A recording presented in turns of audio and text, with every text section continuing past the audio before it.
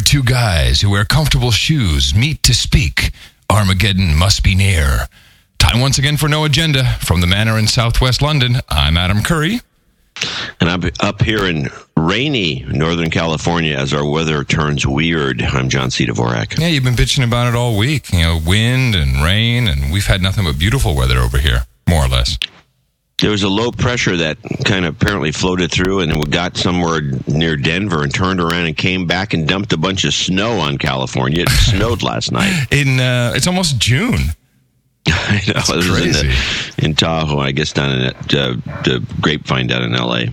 It's been good here. Today actually isn't so nice. The first day that isn't fantastic. There's a lot of wind, gusty wind, which is some kind of pressure system coming in. But otherwise, it's been a beautiful week. So you've been working on upgrading your cell phone, mobile phone. What's that? No, I have this Vodafone. It's a dongle that you can plug into your Mac, and I bought it when we moved into this house before I had internet access. And it does about 700 kilobits where I live right now, but anywhere like half a mile further up the road, it can actually do. It's HDSPA or whatever that is, so it can do like 1.5 megabits. And it's from Vodafone. And you have some kind of so-called unlimited fair use limit that you have. It's wireless, right? It's wireless. Yeah. It's 3G, basically. And so you have some kind of limit for the UK, which I was just reading online. Of course, this is from a year ago. That fair use limit was 1 gigabyte per month, which, of course, is nothing. And that's like 1 day. Yeah, really. Well, I've looked at it. It is just about 1 day for someone who surfs, and has lots of media files. But 30 is more like it. But I really only need to use it for certain occasions. And so now they have a new version, which is now just kind of like a memory stick. It's no longer a dongle. And it's USB. You plug it in, and that gives you, in the right areas, 7.5 megabits down. I'm not quite sure what the upstream is. I'll have to look at it again. But it's cheaper. They give you, I think you can get up to like 20 gigabytes per month if you're roaming in another country, which is where you really got screwed before. I mean, I'm talking like £4 per megabyte transferred in a foreign country. Oh, yeah. I mean, you check your email and you're like, oh, that was $50. So now that's become like $4.95 for a 24-hour period, up to 200 megs. It's better, but it's still highway robbery. But they didn't give me any notification that I could, I pay £45 a month now. It would cost they could actually get me to pay them more, $60 per month, to get this new bundle. But they didn't offer it to me. And I'm looking at the commercials. I'm like, yeah, wait a minute. I've got an old plan here. So I'm trying to figure that out. We'll see how helpful Vodafone is. My wife and sister use, we just about to talk about that before we started the show. They use Jaja. Are you familiar with Jaja? Never heard of it. Juliet Alpha Hotel.com. And so they give you a little address book. You prepay. I think, it's like automatically they deduct $25 from my PayPal or something. And if you make a phone call, you enter the phone number and you hit call, and then it will call a designated phone that you specify, so it can call your mobile phone, your home phone, or your office phone. And then it'll say, 1 moment. No, actually it says, 1 moment, Jaja is connecting you. And then you hear the phone ring, and then your caller ID shows up at that other on the other end, and they answer, and it's a very, very cheap phone call, like a penny a minute or something, or a tenth of a penny a minute. And if both phone numbers that are calling each other are registered with Jaja, then it's absolutely free. So they both have an account, and they talk for hours for free, which with British Telecom, the amount of money they talk, it could easily be £800 or £900 a month if they were just to get a basic rate plan. Well, that sounds like a winner. Yeah, it's good, and the quality is good because basically they just connect different networks, so they'll look at whatever's available in London, whatever deal they have, whatever interconnect exchange, etc. Sometimes I think it must be VoIP because 1 out of every 20 calls has a little bit of an echo has a little bit of a delay. But everything else, it's almost like a pure, regular phone call. They bought Jangle, or they didn't buy Jangle. They bought the remnants, the team, or whatever. Jangle, right? Yeah. So they went out of business, or something like that. Do they have that service in the U.S.? Jaja? Jaja? Yeah, it's a U.S. company. I think it's Jaja? No, jajah.com. Jajah? Yeah, I think Sequoia's an investor. Huh. Yeah, it's cool. Well, because I use disposable phones. I use a track phone, as a matter of fact. For your mobile phone, you mean? Yeah. Mm-hmm. Isn't that Jaja for mobile phones? Is that what it's for? It's for any phone. But you have to initiate the call on the web. So you can do that in a mobile browser. You can do a bookmark. Well, how's that better than Skype? Well, first of all, I think the quality is better. The quality is better than Skype? Yeah, it's better than Skype. It's a real phone call. You can hear that you're connected through wires, not through IP. It's not. It makes a difference, huh? Look, what are you going to say? The customer's wrong? Yeah. I'll tell her, honey, you're wrong. Go back to using Skype. She hated it. She's like, because I tried to get her on Skype first. She's like, the headset sucks and I can't walk too far. Then I got to, I tried the Skype phone. Yeah, but the Skype to phone thing, I call you all the time on Skype to phone and it works great. But it's not as cheap as you think. Jaja is much, much cheaper, maybe a tenth of the price. Now, Skype is not all that cheap. So you think it's a SIP thing, SIP? No. It's they have termination at the exchanges or whatever. That's a big business. I don't know a lot about it, but it's a huge, huge business. And so they just buy up millions of minutes and with at preferred exchanges, and some of these exchanges are interconnected with backhaul. That's basically their business. Is just making the connections as cheap as possible. But I think most of it is POTS. Interesting. Okay, well, I'll check it out. Yeah, marginally interesting. Well, I mean, I probably have seen, if I saw the logo, I'd probably say, oh, yeah, those guys or something. But it's like you can't try everything. They've been around for a while. Yeah, that's what I'm thinking. Yeah. Yeah, it's pretty, for my wife, it works perfectly. I never use it. I always, I'm just a sucker. I use AT&T on my cell phone all the time. Jeez. Yeah, well, what are you going to do? One of the things we've done at the Dvorak Ranch is that we've all gone to using, besides nobody else but me uses the prepaid burners, the cell phone disposables, but for regular long distance, we've all gone to calling cards. Well, here's the problem. Here's my specific problem, because I live and work in two separate countries. So obviously it would be much cheaper to use and of course I have a UK number over here, and lots of people actually have the UK number. But here's what happens when someone needs to get a hold of me, because let's face it, the only reason you're going to call me on my cell phone is because you actually need to speak to me, and I want to talk to you because no one else calls me. I don't get like business pitches or anything. It's it's real. Are you soliciting the public to just call you at random? No, please do not. So, you can get these centralized numbers like Grand Central or whatever it is that Google bought, and I looked into that. And so you can route your phone calls around, no problems. That you get the most, you give people one number, and then if you don't answer this phone, it'll automatically transfer to the other phone. That's fantastic. I find Grand Central to be highly annoying. I'm just talking about the basic concept that I can have one number and it'll ring me on whatever phone is essential. Okay. The problem is text messaging, because text. What are people going to? There's no routing facility for text messaging. There just is none. There's a business. Let's start one. It's a huge business. You have individual pieces of software that can do it. There is a way to actually. If you, for instance, I would take my US mobile, I'd connect it through Bluetooth to my Mac. I've looked into all of this. And if a text message comes in, then the Mac will actually reroute it and send it out to the other phone. But it's a pain in the ass. It's not handy. And let's face it, the text messaging, I probably use the phone for that more than for voice calls. I noticed that in meetings. Yeah, thanks, buddy. Highly appreciated comment. So okay. Well, at least you're not sitting there doing your email like most people. No. Wait until the new iPhone comes out. Then meetings will be much more fun.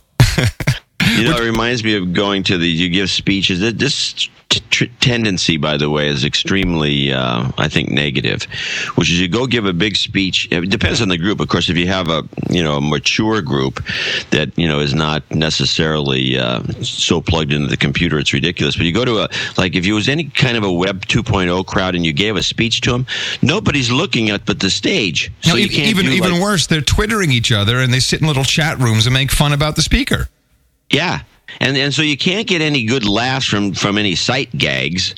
If you were a prop comic, forget about it. Yeah. And so everyone's all hunched over their laptops, and they're typing away as you're trying to talk. And it's not even that they're taking notes; they're just talking to everybody else in the place. You know what this is, John? All of this shit started when schools let the kids call the teachers by their first name. That's when all this crap started. That's a good old cranky comment. Well, you might as well take it back one step further, where the kids were encouraged to call their parents by their first name. Oh boy, we lost a lot of ground there, didn't we?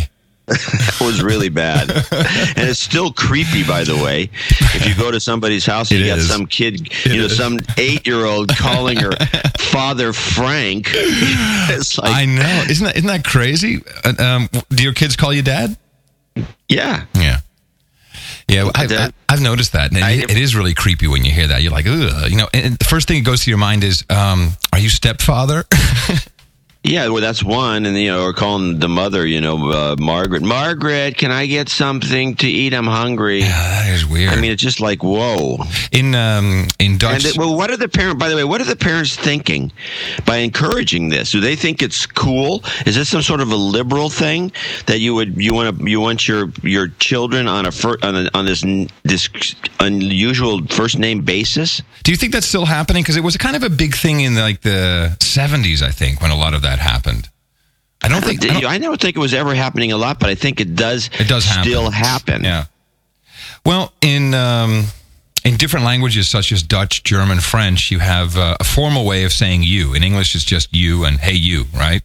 But in French, it will be tu, or you could say formally it would be vous. And in Dutch, it's either jij or u. And German also has its variant. And Patricia still calls or still addresses her parents in the formal way. Which is, of course, she's from 1918, I think. Yeah, it's going to go over well. Yeah. So... it's an easy joke. Hey, the funny thing is about that tu versus vous is that if you start talking conversational... When I was a kid, we were taught that even with conversational French, you never use the tu unless you really knew somebody. Knew the person, you're shacked up with them, basically. Yeah. If you've had some kind of intimate contact. And but nowadays it just seems to be encouraged. Have you noticed this? Yeah, I was talking to someone else about that the other day, and I think it is because of English culture seeping through the entire world. Where in English, you've got drama, you've got movies, you've got all kinds of media, and it's just you. All of it is you, and I think it's just so much easier, and it seems to be ebbing away. What, the vous? Yeah. Yeah, the formal way of addressing people. It makes you. I guess you sound like an old fart, if you still use it. Well, unfortunately, I don't speak enough French that I can make that transition that easy. So I've been doing this thing in the mornings for Dutch radio, for this Arrow is the name of the radio station. And so on this show, I get to talk to ministers of parliament, which is pretty cool. And I get to talk about, the fucked up traffic. So I'm enjoying these conversations. But most of these men, and many of them are women actually in the Netherlands, are younger than I am. They're like, mid-30s. And so the first thing I say when I get them on the phone, or if I meet them face to face is, can we just, it's called tutoyeren. Can we just use the informal way of addressing each other? And they all say yes, of course. But yeah, that's the same as saying, can I call you Bill? Not quite the same. That's one more step. Oh. That's after I kiss the ministers. That's when I get to call him Bill. Okay. So it's not exactly the same. Not exactly the same. Because that middle element that you're describing does not exist in English. No, it doesn't. No, it doesn't. It's we either go from, Mr. President, or can I call you Bill? Yeah. And there's nothing in between. Yeah. And no, you may not call me Bill. Stop calling me Shirley. So, there is one thing I wanted to bring up. I'm sure you've heard wait a minute. about Go back to this story. So you ask them about this, and then what do they say? Oh, they sometimes they don't know what to say depending on what I ask them. Huh. There's a whole bunch of Holland has a whole bunch of interesting issues. The main one being the multicultural society, integration of Muslim immigrants, and then the other one is basically traffic. If I boil it down, those are the only two things that people talk about all the time, and no one ever does anything about it.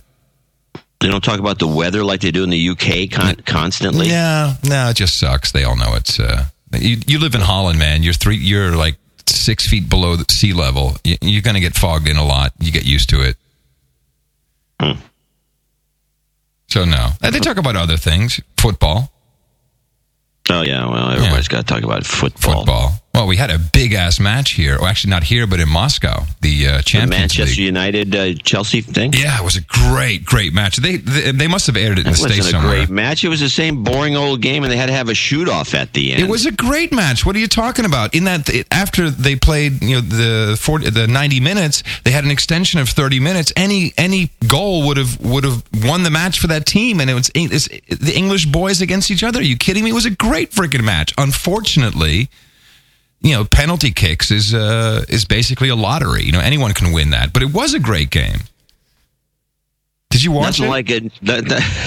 You didn't watch it. Come on, don't give me that like shit. Nothing like a 0-0 tie. It wasn't a 0-0 tie. It was 1-1. And let me give you some more. So the guy on Chelsea's side, what's his name? Frank Lampard, who scored the one Chelsea goal, is like, this was a real emotional moment. His mom died like 2 weeks before this of pneumonia, and no one knew if he was gonna come to the team. And he scored, and they had that beautiful. It was high drama, John. They had that beautiful shot of him looking up at the heaven and saying, "This one's for you, Mom." I mean, it was beautiful. It was great television. It was a great game. The crowds didn't kill each other. It was in Moscow, which was interesting. Well, that's one of the reasons the crowds didn't kill each other. Normally, they would have. No, I disagree. I think it was a good match, and everyone was tired after the 30-minute extension of the game, and the teams were just strong. No, I thought it was good. I liked it. Yeah, no, I'm glad that a lot of people liked watching that game, and they talked about it. I think we even blogged it because I have one of my Ed Campbell is a huge soccer fan, mm-hmm. Which makes me wonder about him. But except for that one Picadillo, he does most of the work. But I'll tell you, at 4:00 in the afternoon, you could hear a pin drop in the middle of the high street of Guildford. Everyone had already gone home. Everyone was home early. The game didn't start until 7:45, and everyone was no one was on the street. It was completely empty. 7:45 in the morning, in the evening. It started 7:45 in the evening. Yeah. And then what time was the game? Was over at 10:30, and it was quiet. You're talking about Guildford at night, as though it's a jump in place. Normally, is that what you're saying, dude? You should come down to Guildford at night and see what's going on. Oh yeah, the Voodoo Lounge, the new place, Dusk. Are you crazy? Guildford is quite the place to go clubbing and drinking within limits. I mean, it's no London, but yeah, for Surrey, absolutely. Huh? Yeah. A lot of messed up kids on Fridays and Saturdays and Sunday nights. Yeah. My recommendation for that is Iceland, but it's another story. Which is, it was recently named something, Iceland. It was named the... best place in the world to live or something like that. Not best to live. I think it was at least stressful or something like that. Well, that's because everything's free. And there's no one there. There's no people there. No one lives. 250,000 people. It's the size of a good. It's the size of Guildford. It's the size of Guildford. Yes, it's the size of Guildford. It looks beautiful. Vanessa from the UK office is there this weekend. She and her boyfriend were going to Iceland. I'm like, why? She says, I've never been there. There's nothing much to do. 2 days, you're done. But you eat a lot of puffin. Oh, that's right. We talked about that, didn't we? Puffin. Yeah, puffin. And then the thing I always tell people, go to the wool shop at the airport. And that's where you buy your sweaters and blankets and stuff.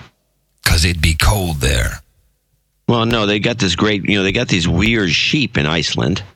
that look like they look prehistoric. They're creepy looking. Really? And they got big Rastafarian curls hanging down. They look like something. They look like they washed in. They always look wet. Wow. And the wool is waterproof, and it comes in 3 colors naturally. There's a black sheep, a white sheep, and a brown sheep, and so they can make colorful sweaters without even dyeing them. Well, that's hardly colorful, but brown. But that shop at the airport, at least when I was there, was the best shop in the whole. They're really they're like long-haired sheep. With I'm looking at some Google images now. They don't look that crazy. They look kind of creepy when you see them. I don't know. Maybe it was just I'm scared of sheep. Do they taste good? They didn't. I didn't have any sheep. All they eat is puffin. It seems to me. All these countries that we talked about before have this one or two thing. The one where I was talking to my wife the other day about some countries that eat yak. Yeah. And I realized that of all the meats I've had, I've never had yak. Where does yak typically grow? Well, it's in parts of India. There's one of the Indian cuisines. We're doing a book on spices because, we have this. Yeah, you got the spice shop, right? Yeah. And so I said, we got to break down she's doing all the writing. I said, we got to break down the cuisines of India because a lot of people don't realize when they go to, especially Americans, to a lesser extent the English, but Americans in particular, don't realize that there is no Indian, when you go to an Indian restaurant, you're getting a eclectic mishmash of who knows what that has no connection to it. These dishes have no connection because they're from the various cuisines. And it turns out that there's about, depending on how you break it down, either 4 major cuisines or something like 18 in India. And they're all very different. They use different spices. They eat different meat if they eat meat, and it's radically different in every way. So this is interesting. So I went to Wikipedia, of course, the authority. No mention of India. The yak is from from Tibet, Mongolia, Central Asia, Himalayan region. No mention of India whatsoever. Yeah, I think it's the northeastern cuisine that my wife isolated as eating yak. Although I'm sure an Indian listening, that's not true. We eat a lot of yak here. Damn it! But they may or they don't eat yak. But the research so far. But we're going to run this by some natives, of course, before unlike they look pretty prehistoric. These yak. Yeah. I wonder what they taste like. Prehistoric, like some really old meat. Oh, you can milk them too. There you go. Tea is made with yak milk. Awesome. I wonder what that tastes like. They're probably like a goat. They probably have a distinctive taste. Yeah. Although it just could taste like beef. It could be just, progenitor or who knows what kind of. Aren't they close to the bison family? They look like them. A little more like bison. Bisons, are, you could pass off a bison meat for cattle. If you did it right. Hey, something new. I mean, bison has a distinctive flavor, but if you did it right, you could convince somebody it was just a deep piece of beef. Hey, I just found something new. The Google Image Labeler. Oh, really? What's that? Welcome. It just showed up on the search. Welcome to Google Image Labeler, a feature of Google Search that allows you to label images and help improve the quality of Google's image search results. Cool. How does it work? You'll be randomly paired with a partner who's online and using the feature. Over a 2-minute period, you and your partner will view the same set of images, provide as many labels as possible to describe each image you see, receive points when your label matches your partner's label. Cool. It's like a game. The number of points will depend on how specific your label is, and you'll see more images until time's run out. What is this, like a game? Well, look, I'm looking at today's top pairs. Zippy and Yonatan have got 2,500 or 2,650 points. But the all-time contributors, which includes Zippy as number 2, is Go Speed Go at what is this number here? It's 24,266,100 points. What is this guy doing? He's just hanging on. This is unbelievable. So people are doing free work for Google. Yeah. Oh, do it, John. Do start labeling. Oh, man, that's cool. So I've been matched up with someone. We have already? Yeah, we don't have the partner suggested two. So I got like a Chinese girl. I put girl. Hold on. I want to label. Oh, matched on girl, 50 points. Bing, bing, bing. Okay, now I see like royalty. It's crazy. They've turned working for Google into a game. How crazy is that? Those guys, unbelievable. Those guys They're are smart. geniuses. They really are. This looks more Indian. I don't know what that is. This is, you know where they got this idea? Battleships? No, they got the idea from those guys doing the porn, doing the captions. Oh, Hot or Not? Like that? You know, where you join up and they say, here, tell us what this captcha is, and you're basically working, and they'll show you porn. And then the captcha is actually used by spammers to crack all these, captures that keep cropping up on blogs. Oh, that's right. Yeah, I remember that. Oh, that's crazy. Well, I'm not going to help them anymore. Go away. I can't help them anymore. I'm done helping you, Google. So, but I want to know who my partner is. How come I don't get to meet this person? That's kind of cool. What a great way to meet someone. It could be lies. Yeah. Maybe there is no partner. They're just trying to make it seem more social than it is for these poor lonely guys out there that would sit around doing this to the point where they'd have 24 million points. Guys like Go Speed Go. Yeah. It's just the whole thing's a scam. Because my partner here wants to pass. Yeah, I just passed. Maybe I was your partner. I don't think so. No, I just went away. All right. So, well, maybe it's possible. Maybe you are. I think you should be able to choose your partner. Did you get to Cyprus? No. Okay. So anyway, Financial Times 2 days ago. Hey, by the way, my partner's obviously a dud. Your partner can't come up with anything good. No good labels. Quitting. Anyway, go ahead. Financial Times. I'm sure you heard about this, about Moody's, the ratings agency. This is the funniest thing in the world, John. Okay. So, of course, the premise here is that Moody's rates funds and bonds and gives them a status. All of our listeners, I'm sure, at one point have heard the AAA status. Right. And so they rated all these CDOs, which were these investment vehicles or debt vehicles that were backed by these bogus mortgages, by these subprime mortgages. And they basically rated, we talked about this, they rated them AAA status. Right? Yes, it was a scandal. Okay. They have come out now, a year after their investigation, and they know how it happened, that they gave out a AAA rating to these bogus investment vehicles. And guess what it was, John? Interns? A software coding error. Oh, bullshit. Don't you just love it? Do you can they actually get away with that bullshit? Software code. What coding error was it? An unfortunate one. Apparently, an unfortunate one. And they knew about the so-called software coding error for a year before this news came out. A year. What kind of a software coding error is there here possible? Well, they were supposed to receive 4 notches lower, which would mean that they should have been a triple B instead of a triple A, which of course would make sense because they were probably closer to a C minus or maybe a double D. Well, double D is another problem, but that's neither here nor there. But especially he's not here. Mm-hmm. I got some downstairs. But can you believe that front page? And it's like, and you don't hear about it anywhere. No one's talking about it. This is one of the actual reasons of this shit happening. Is this fucking ratings agency? And now they're going to investigate Standards and Poor's, I guess, or whatever. I wonder. Definitely they have to. They'll probably be, they'll have the same database we had issue. The same guy. We hired that same coder, and he came over here and screwed us too. Isn't that crazy? Coding error. Yeah, it's coming apart, man. All of the shit that we've been talking about is happening in the UK now. They made that $100 billion commitment to all the banks, so the government would swap the bonds for their bad debt. That has now been inflated to $200 billion. It doubled overnight. Wow, that's a lot of money. That's a humongous amount of money. And it's 200 billion pounds, right? No, I'm doing the conversion. No, so total is like 90 billion pounds. So it's 200 million essentially. And Gordon Brown is about to get kicked out.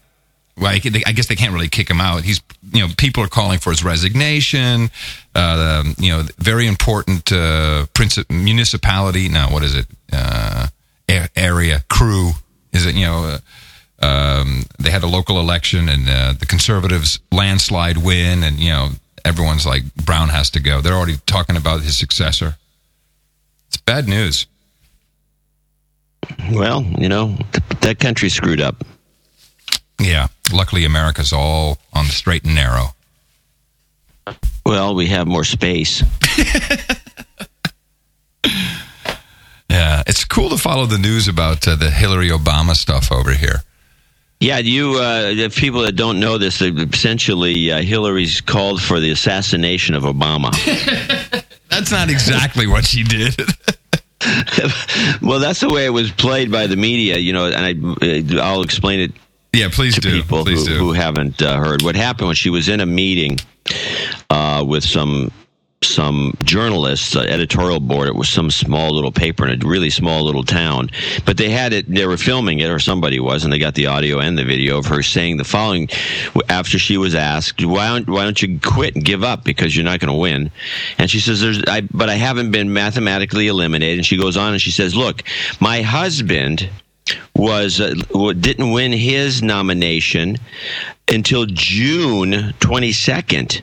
So why should I quit? And besides, Bobby Kennedy was assassinated in June, and so I don't see why I should quit. It's just like she has gone on to repeat this several other times without using the assassination word. Right. Yeah. And so it was like, so that was picked up immediately by the media. Now, the thing that I was thinking, and of course, she says, oh, she's so sorry, and she didn't mean anything by it, and she was sincerely apologetic. I don't think she actually did mean anything by it. I think it's just dumb, Well, no, but here's what I'm thinking, even taking it beyond dumb. She had to be thinking about it. She had to have in her mind to make this assertion or to even bring it up. It had to be in the back of her mind thinking, Obama could get killed. I mean, he could get hit by a bus. There's a million things that can happen. I don't think she was thinking that way. She was thinking about it, or she wouldn't have said it. That's the way I'm looking at it. But isn't that always the case? I mean, I've said myself, Ron Paul is still only one heartbeat away from the nomination. I think it's more than one.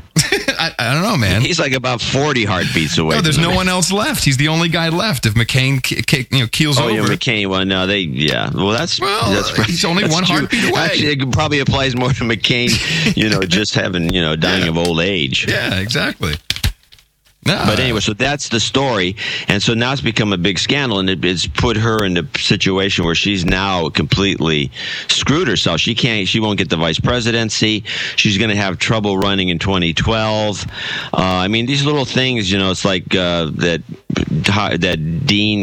Howard Dean guy, screaming, yeah, kind of thing. It's just it sticks to you, and this is the worst thing. So now you're going to revise your prediction? What, that Hillary's going to, no.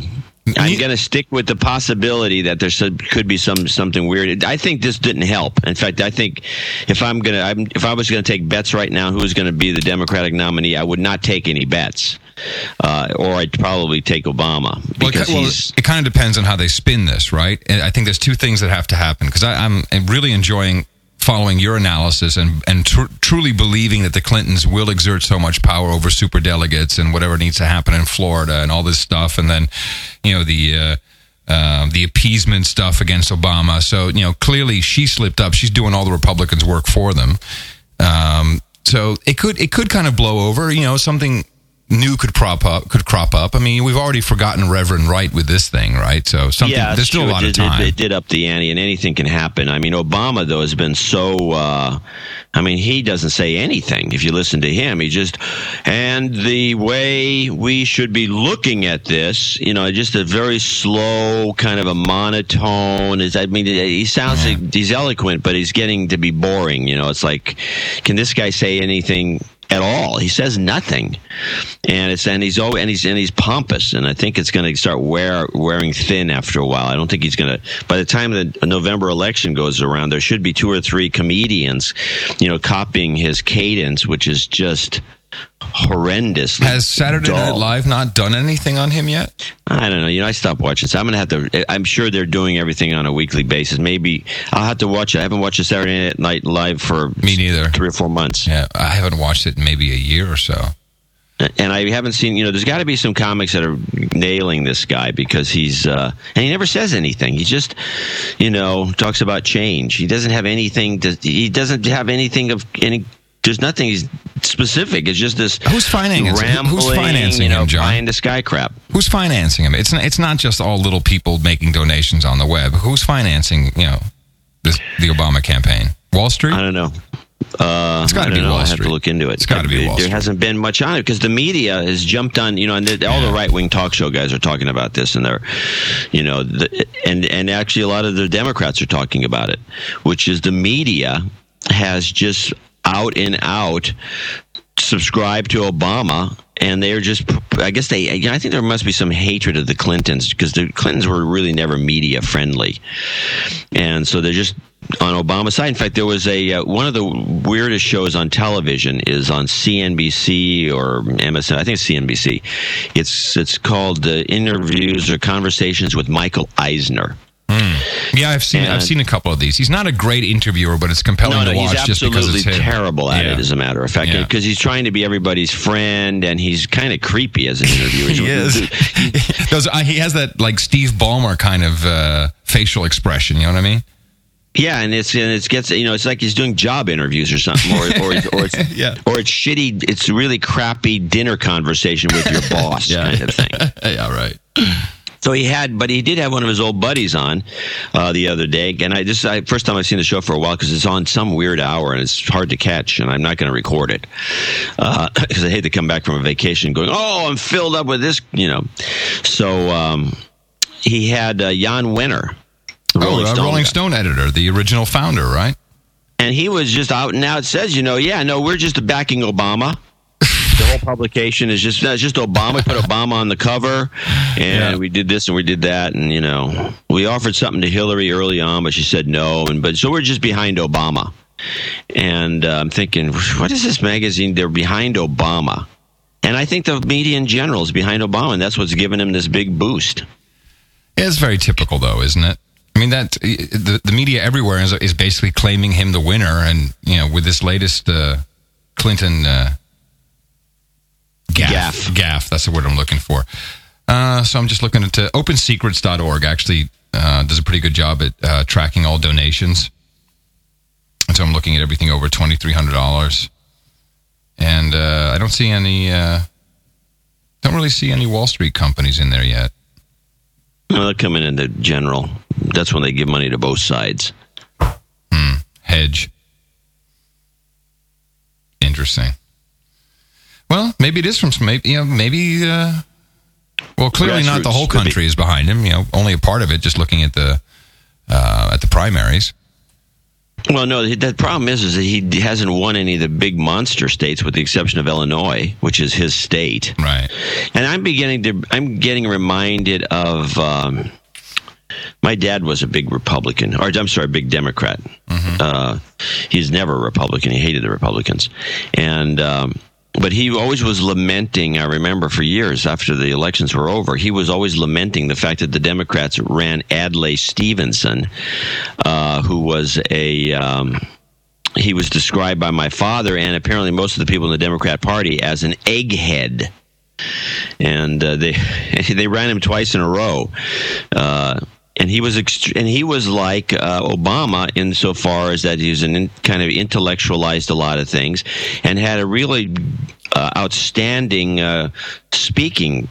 He was an eloquent person, but it was also the same kind of thing. It was kind of slow and ponderous, and it gets on your nerves after a while. And in fact, John Kerry is in the same camp. So the Democrats keep throwing up these throwbacks to the era of the people that could do speeches. There's a term for these the guys who do these eloquent speeches in front of a large crowd. They keep bringing these guys in instead of some plain talking person. Well, it's show business, I mean, Bush is at the complete opposite spectrum. And so everyone makes that comparison. But the fact of the matter is, there is a middle ground. Today, aren't the rules that you can only donate a maximum of $2,300 to a presidential campaign, or in these elections? There is a maximum number. It's like 2,500 or okay, or even less, or 250 or something. Because I'm looking here. It's like Susan Adelman, who is the president and CEO of Tivoli Inc., which is a software company, I think. So she's donated 3 times $2,300. Isn't that illegal? I don't know. And I see Maybe she's not. David Adelson, who's from the University of Oklahoma, has donated 5 times $2,300. I see people donating $3,200, $4,600. I thought there were limits on this stuff. There is some sort of limit. We're gonna have to do our research in the next show. Yeah. Which is annoying. Because I gave Ron Paul what I thought was the max, was $2,300. I thought that's all you could do. Well, I think maybe these have to do with events. When you buy a seat at a table or something like that, perhaps there might be some way of getting around it. Interesting. Well, so that's not exactly, tons of donations from, small people. This is like rather significant donations from multiple times from people who can afford it. Yeah, well, they can definitely afford it. In fact, they're cheap. Let's see here. Maximum political donation election. $2,300 per election. The current maximum limits for these offices are $2,300 per election, it says. The current maximum candidate donation increased. This is in maximum donation, blah, blah, blah. Dude, I'm seeing all kinds of people donating multiple times. Well, this needs to be looked into. Wow. And here's an area where it's 1,100 annual maximum donations allowed per individual. Well, maybe it's a family of people, and they're donating for their child, themselves, a husband, wife. No, you have to do it by name. I mean, you have to do it by name. So it's this exact same name every single time, over and over again. Here, husband and wife combo, I understand. But here, Charles N. Alexander, he's donated $4,600 on the 14th of March, $2,300 on the 9th of March. Oh, these are state elections. Okay, here it goes.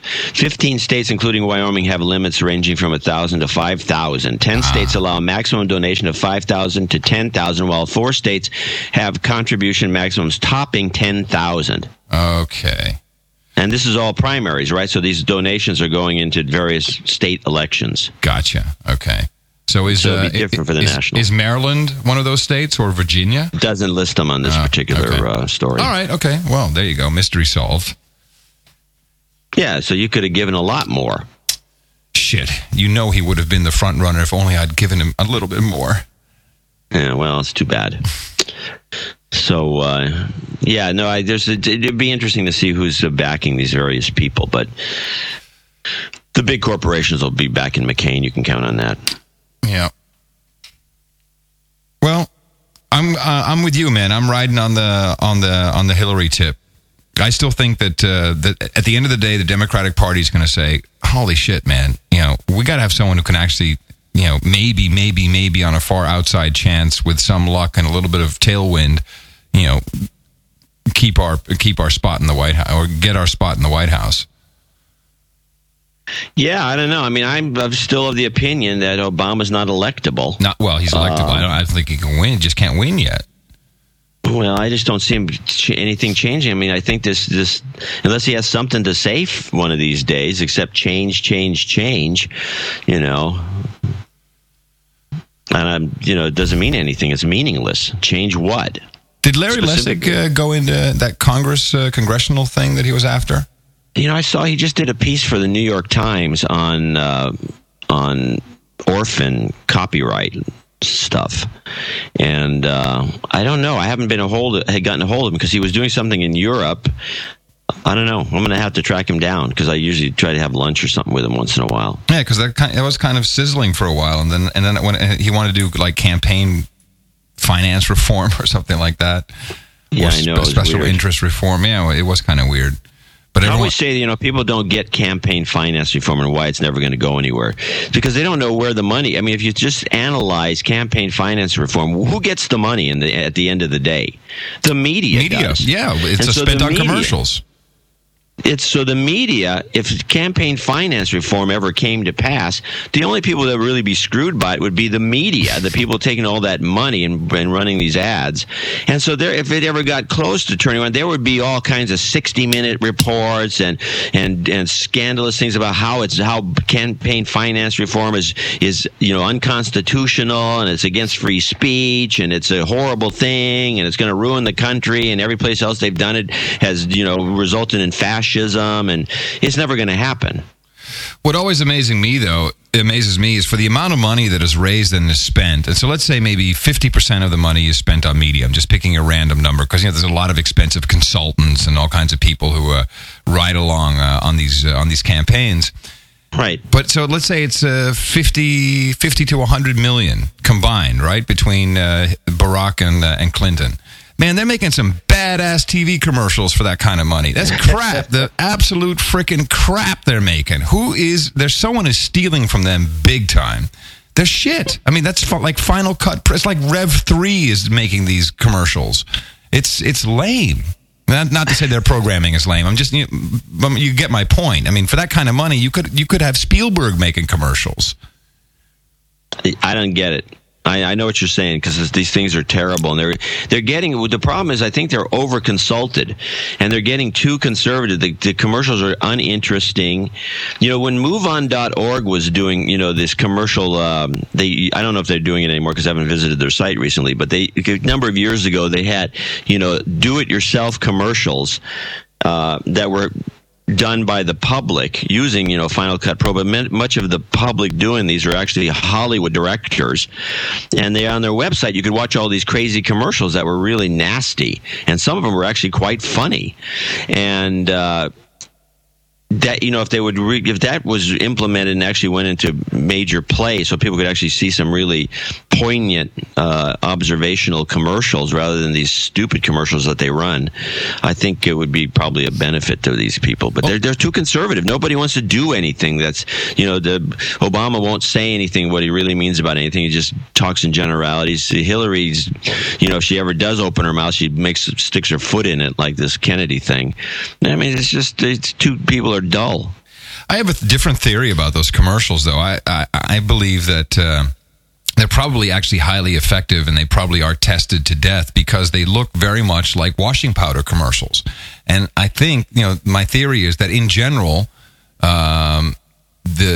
forget California and New York, everything in between. People elect their presidents the same way they do choose which washing powder they're going to use. And those are bad commercials. Often here we call it detergent here in the U.S. Detergent. I'm sorry. You know what I'm talking about, though. I mean, those are horrible commercials. Soap commercials. Yeah. So maybe they're just doing. Maybe that's what really works. Lame ass shit. Everything else is art. So I ran into something interesting yesterday. I got a call I get called, people say, I don't know, pollsters have never called. I get called by pollsters all the time. And I do what I'm obliged to do as a normal person, which is to give them bad information. Of course.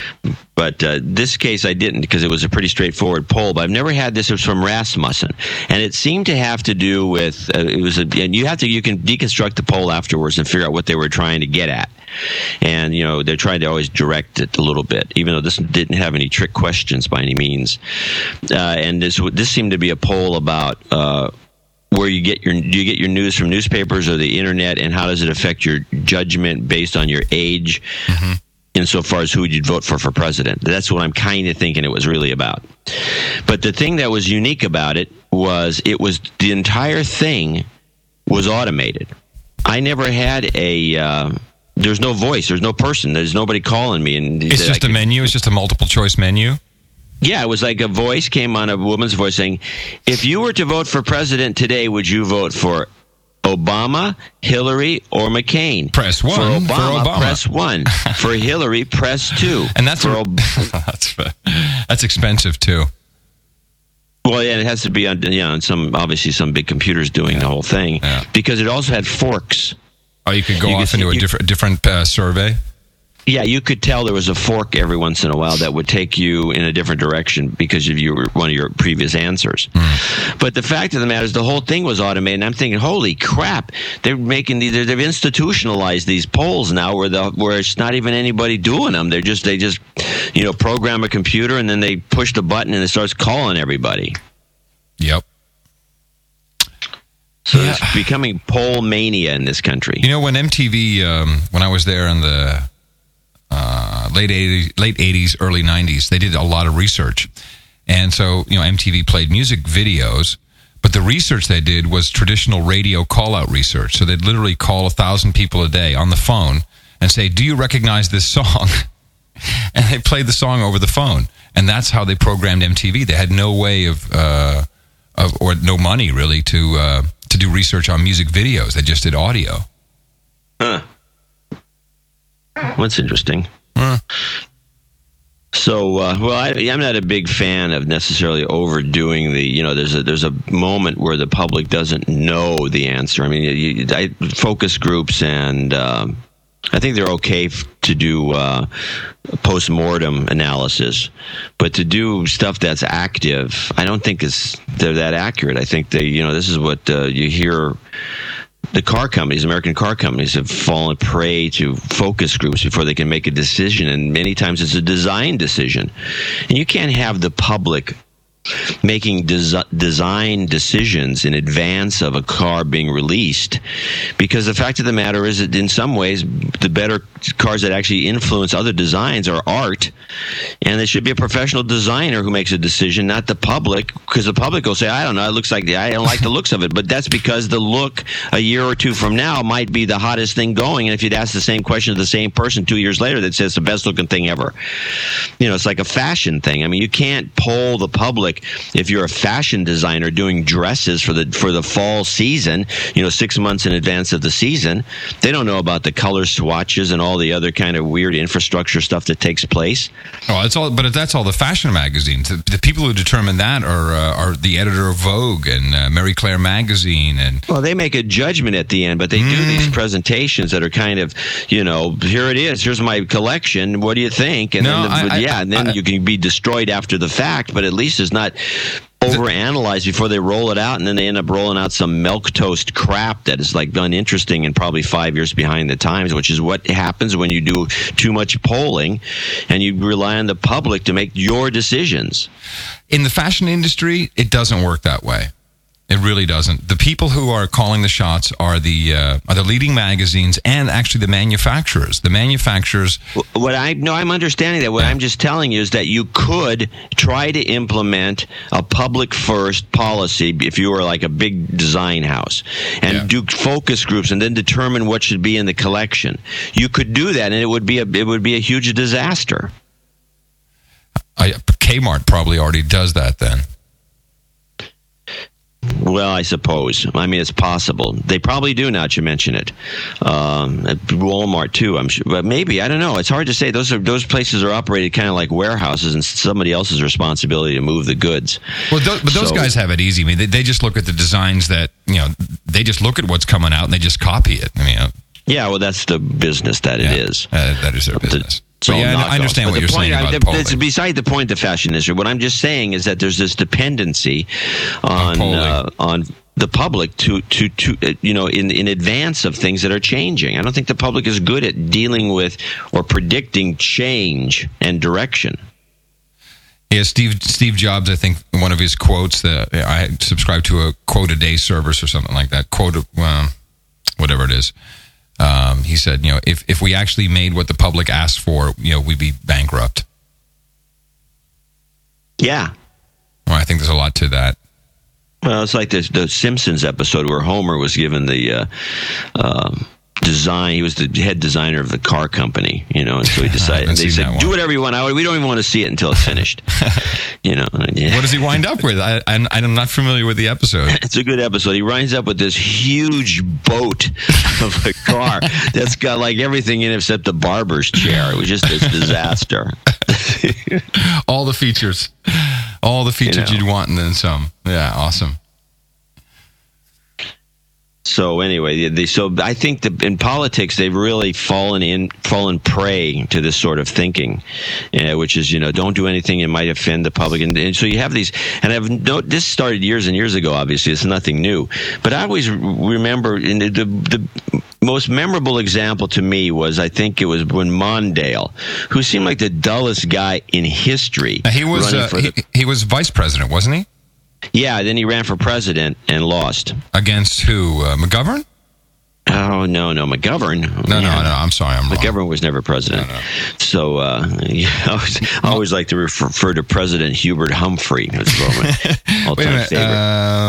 Mondale, and he ran with that woman, Ferraro, wasn't it? Oh, Geraldine Ferraro?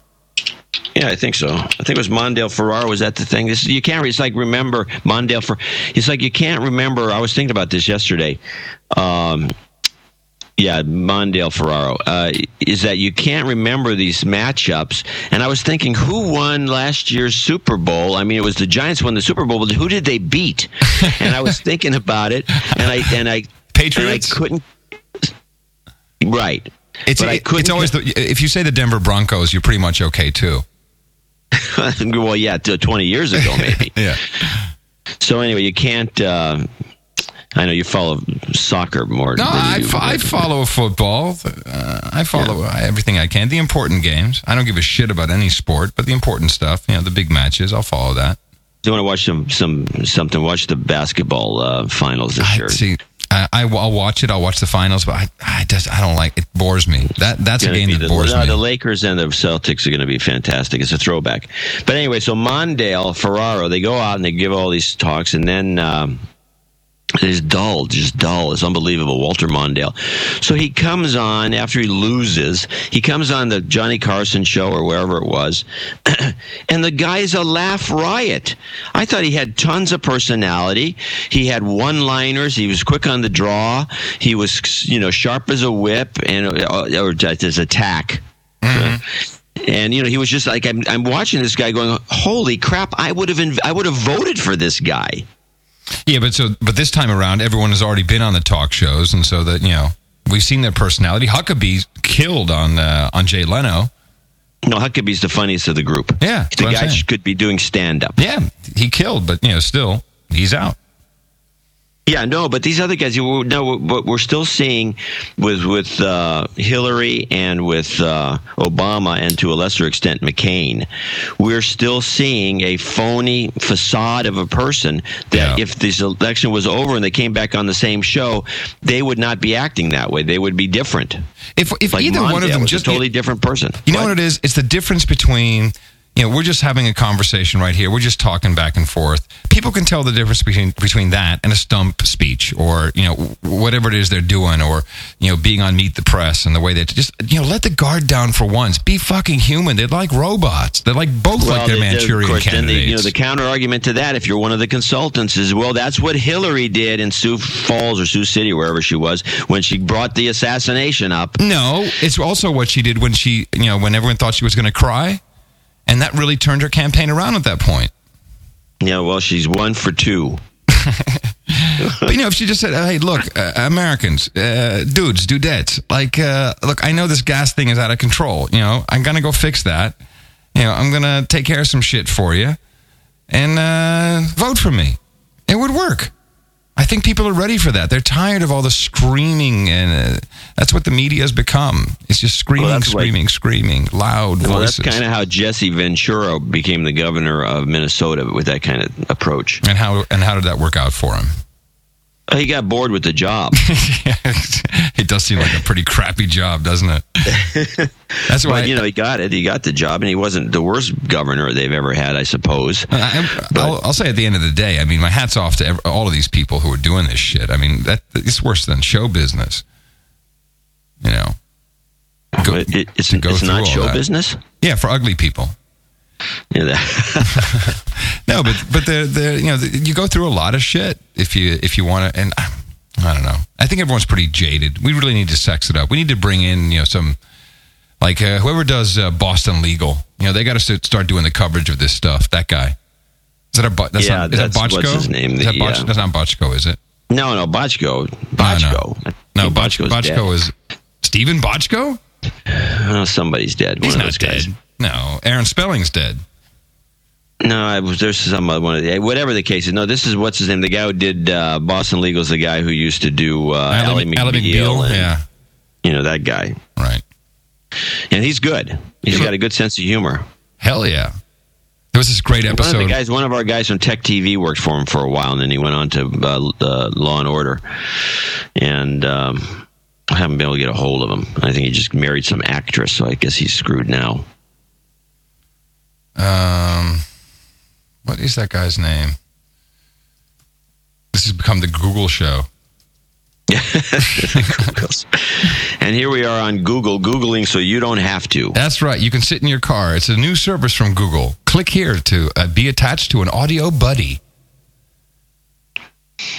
David E. Kelly. There you go. Yeah, David E. Kelly. Well, and then my friend is Luke Ryder, who now shows up, I believe, as Lucas. But yeah, and didn't he marry with Ally McBeal? Oh no, she's living with Harrison Ford. No, I think Kelly might have married her. I don't know. Look it up on Google. No. He's with Harrison. She's with Harrison Ford. Oh, that's right. Right, Harrison Ford. Lucky bastard. She's a little thin. No, she was. I don't. Just her build. I don't think she was anorexic. I know. When you're that thin on television, because television adds. Well, in my case, it adds 100 pounds, but in most cases, it adds a little weight to you because of the horizontal scan lines. Yeah. And if you look that thin on television, you must be really thin. Yeah. Well, it's fashion. I mean, she's got. Well, I don't care. What difference does it make? But. So yeah, Kelly. Yeah, he would be better than. But he's like I said. He's obviously would be. He probably subscribe. He's probably on the Obama campaign. Yeah, right. Because he's obviously, if you watch his shows, he's like a liberal Democrat.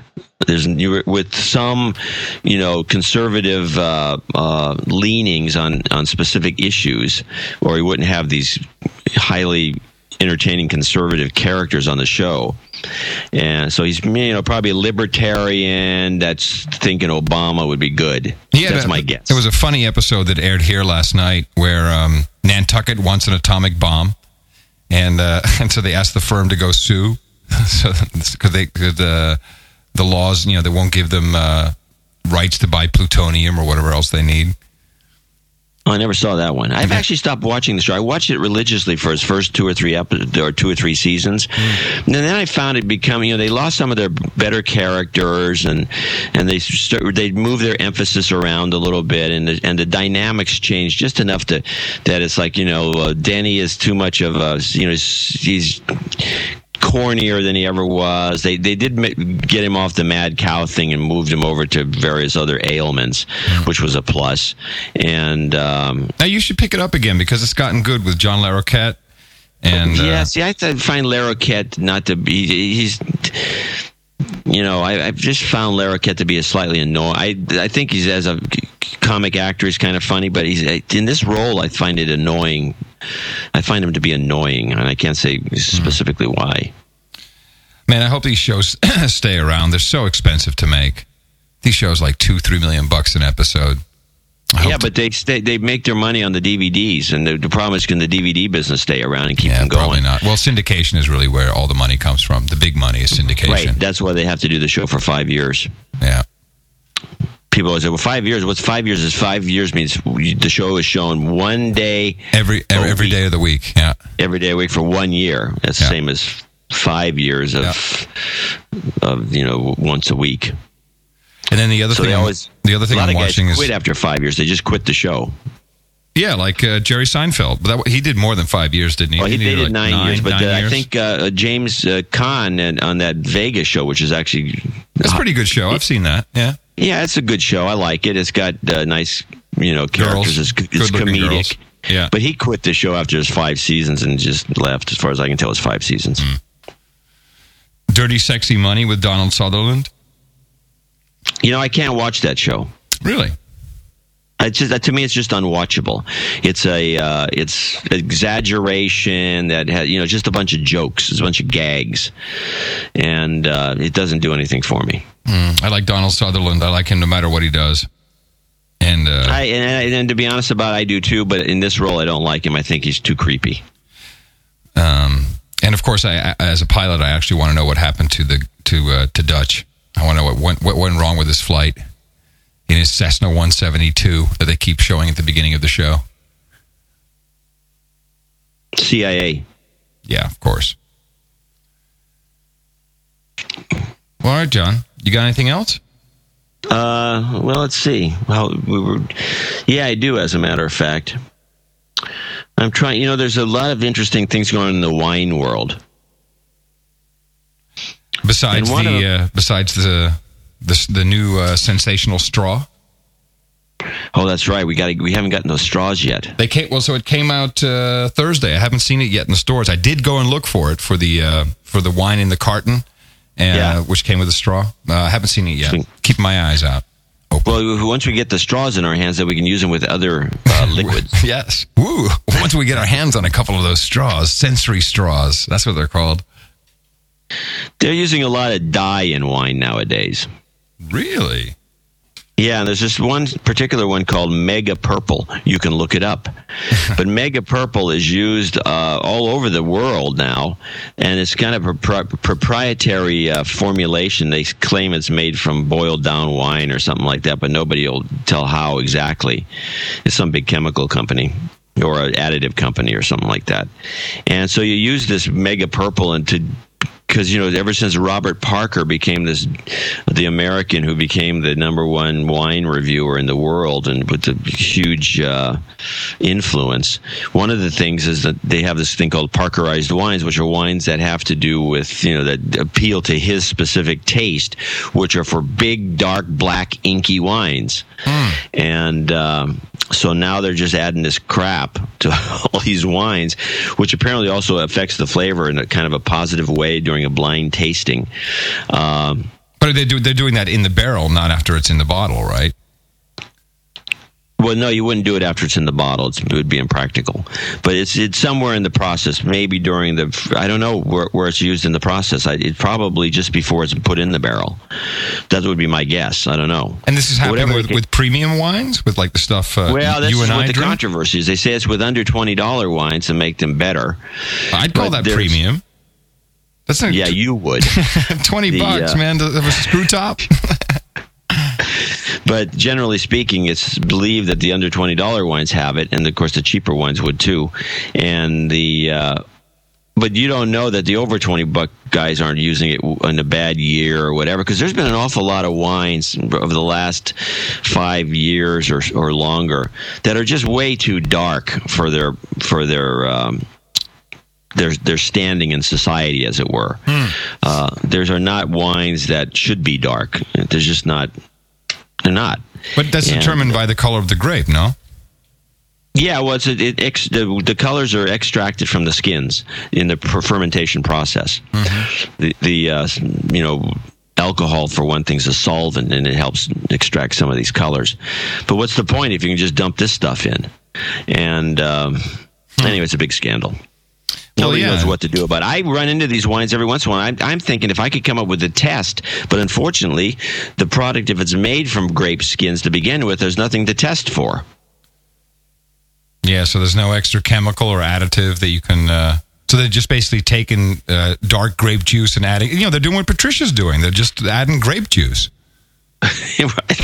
Maybe she should get into business. I'm telling you, she's got an idea there. She really does. Wait until I lay those cartons on her, man. She's going to love that. I'm telling you.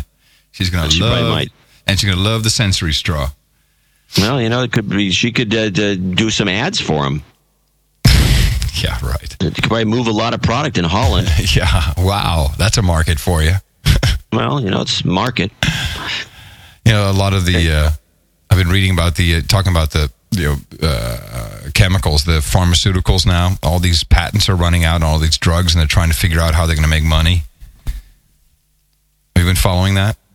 Yeah.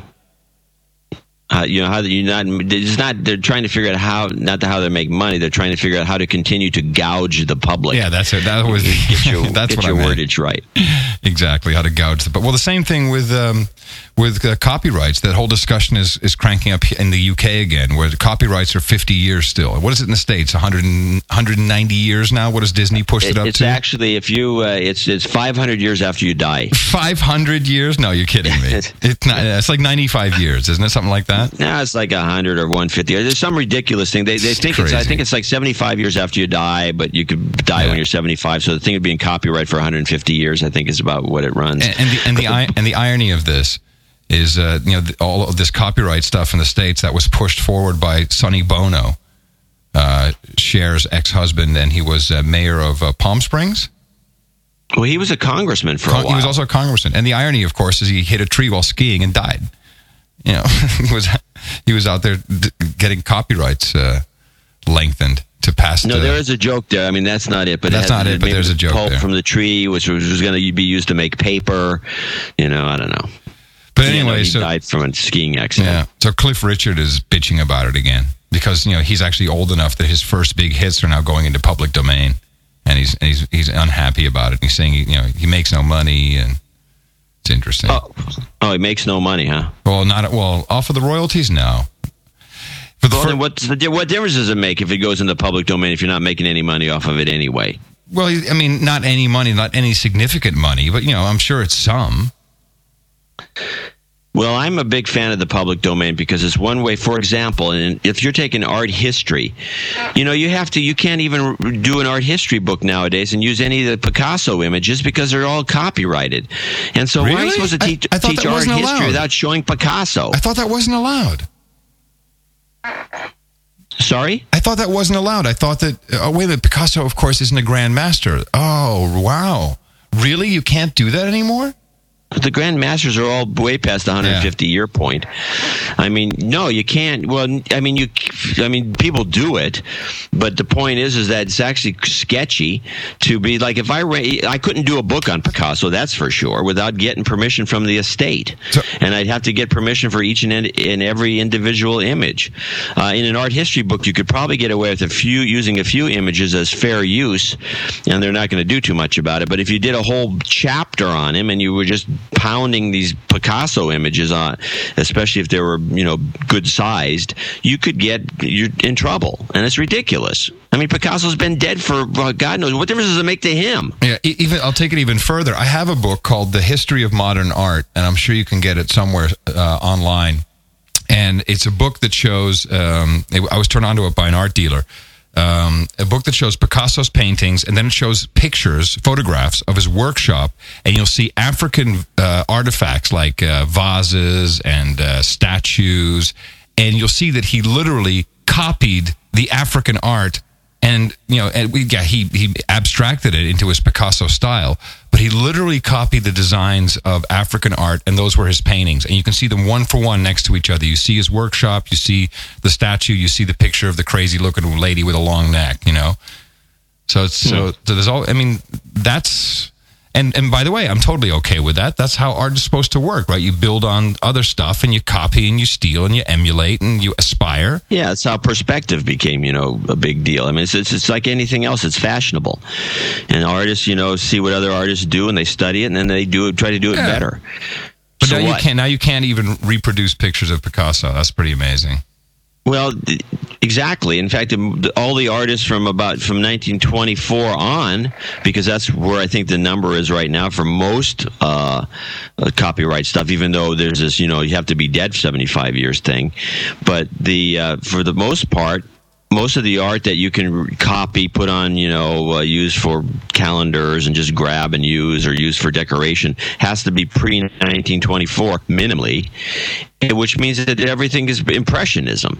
So the only kind of art that anybody knows in the United States, because we don't get confronted with too much of the other stuff because it was just so sketchy and how we can reproduce it without, going through permissions places. And there's a couple, luckily there's at least that's consolidated into one or two groups.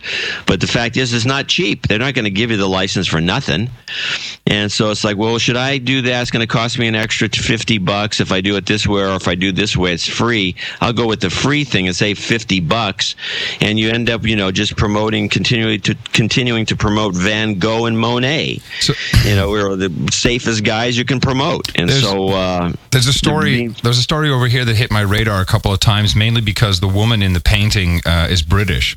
And this was a fascinating story a couple of weeks ago. Lucian Freud is a painter, and this most recent painting, he's 85 years old, sold for $33 million. The guy's still alive. It's basically a really, it's not even Rubenesque. It's like a fat lady naked lying on a couch. $33.6 million. And the guy's alive. Who is this? Who is the artist? Lucian Freud. Huh. Sounds like a Botano style. So, that's pretty good money if you can get it. But isn't that amazing? Here's a guy who's actually alive. Yeah, well, it's good for him. At 85, I don't know what he's going to do with the money, but whatever. But what is that about, though? Why all of a sudden does a painting like that, go into the stratosphere which is close to Picasso prices? Why does that Maybe happen? That's baffling to me. I mean, it doesn't sound right. That's an awful lot of money to spend for a contemporary piece of art. Well, that's why it was in the news, obviously. Yeah, no, send me a link. You just did. I just Skyped you one, yeah. Well, just check that out and see what's what. It's just gobsmacked is what I am. Gobsmacked. But that's aspirational, man. Oh, that picture is terrible. You couldn't put that in the wall. You'd be so grossed out by it. That's what I'm trying to figure out. One giant breast. And it's a British woman. It's a British woman, and she's been done a couple of interviews because obviously this painting sells for $33 million. That's pretty interesting that it's of her. $33 million. The name of this piece is Benefit Supervisor Sleeping. Yes, I think she was a benefit supervisor. It's like people have to check this. I'm going to have to blog it, and people are going to just have to go look it up. Wait. Just look up. Here's my opportunity to say, of course, you will find a link in our extended show notes, which are maintained by the expert hand of Bubba Martin. Yeah, Bubba will put a link in there to this thing. Yeah. That shows up on both Adam's site and the Cage Match, Dvorak site. But isn't that extraordinary that's happening? I mean, that's inspirational. That means any kid who actually, hears about this story, of course it's highly underreported, it's like, hey, wait a minute, I could be a lot of things. I could actually be a painter who makes good money on painting fat chicks. Well, the thing is that the Lucian Freud is a good example of an artist who you don't get to see his stuff much because it's all covered by copyrights. And so you just, it won't get in a lot of books. It won't get in too many classes. I mean, you have to go, if you're teaching art history, you have to go sneak a camera in or buy some slides from the museum. It's just the whole thing is ridiculous. But, I understand it's important in the early going of a work when it becomes popular, but I don't know. I have mixed feelings about the whole thing. I'm on Larry Lessig's side. We're going to get Larry Lessig on Cranky Geeks, and we're going to talk about this issue. About the art issue? No, about the orphan copyright works and about copyright in general, because I don't think people really understand how screwed up it got. And, of course, they blame the Internet for everything, but... Yeah. It's not. It's Disney. It's Disney. It's Disney. It's Disney greed. It's that freaking mouse. That's exactly what it is. Yeah. But I'm sure other people would have wanted to go this route. It's not just Disney. Everyone sees that. Okay, hey, wait a minute. Like Cliff Richard. This is it's freaking Cliff Richard, and the guy's up in arms. I can understand where he's coming from, but at a certain point, when are you going to do something that's good for the rest of the world, good for society? I think it's important. Good for culture. Did I lose you? No, I'm reading this piece. It says in the 1980s, this guy's paintings frequently sold. They couldn't even sell them at auction. Oh, of course not. I just don't understand. What's the trigger? What happened? What happened that this guy all of a sudden... there was a big story in Holland the other day. Wait, let's stop for a second, because they're going to have to definitely check this out. Because it's like... what is even remotely appealing about this picture? It's not like a modern piece. It's a, It's just a very fat lady. It's horrible. It's a big fat lady, naked. Can I just say one thing? Can I just say, John, please, beauty is in the eye of the beholder, okay? So there are a lot of... she's still fat, besides the point. But that's not... But fat does not equal horrible. She, look at yourself, man. But a lot of people... Hey, I'm not as fat as she is. Well, I don't know. I haven't seen you naked on the couch. Well, you'll get lucky next time. You never will, by the way. I'll give you some of that grape juice wine and sucking through a straw, and I'll have you out of your clothes in no time. If you were this woman... I mean, it's not an attractive picture, let's put it that way. It's not flattering. No, just because you're not into it, but a lot of people are into this. Now, seriously, clearly a lot of people with a lot of money are into this. Brother. Okay, I'm just being fair. Come on, just being fair. I mean, I'm not grossed out by her. I'm just like, okay, well, I'm not grossed out by it. It's a painting, for God's sake. But the point is, it's just like 33.6 million. I don't think so. But what do I know? Obviously, I don't know. Patricia might know. Hon, come over here for what? This painting? You saw this painting of the fat lady? This one here. You saw that, right? Dutch paper. Not Dutch paper. No. I've seen it. But the English paper? You don't know the story. Okay. Well, to ask her what she thinks of it. What do you think of it? How much would you pay for that painting? I've seen it in the paper. Come over here. Come over to the microphone. I've seen it in the paper. I know. How much would you pay for... Come talk in the microphone. How much would you pay for that painting? Maybe 5,000. 5,000. 5,000 pounds. But I know they paid a lot of money. $33 million. I know. Yeah. Do you know why? It was just a fat lady. She says, just a fat lady.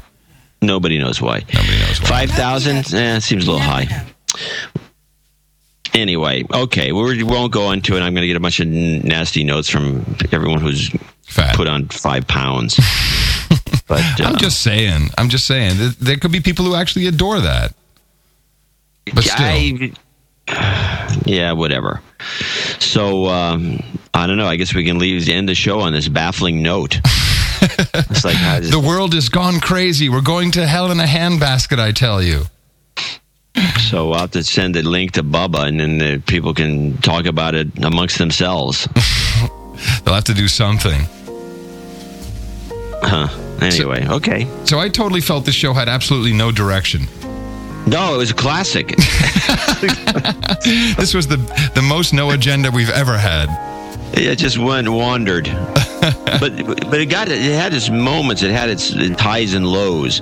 But you're right. We were completely. There's no theme, so it's gonna be tough to title this one. Well, let's do the title now. Oh, let's see. This is what we do after the show normally. The fat lady not until something with fat lady sings. That would be right. I don't know. Why don't we just call it, name it after this painting, which was the sleeping, benefit supervisor.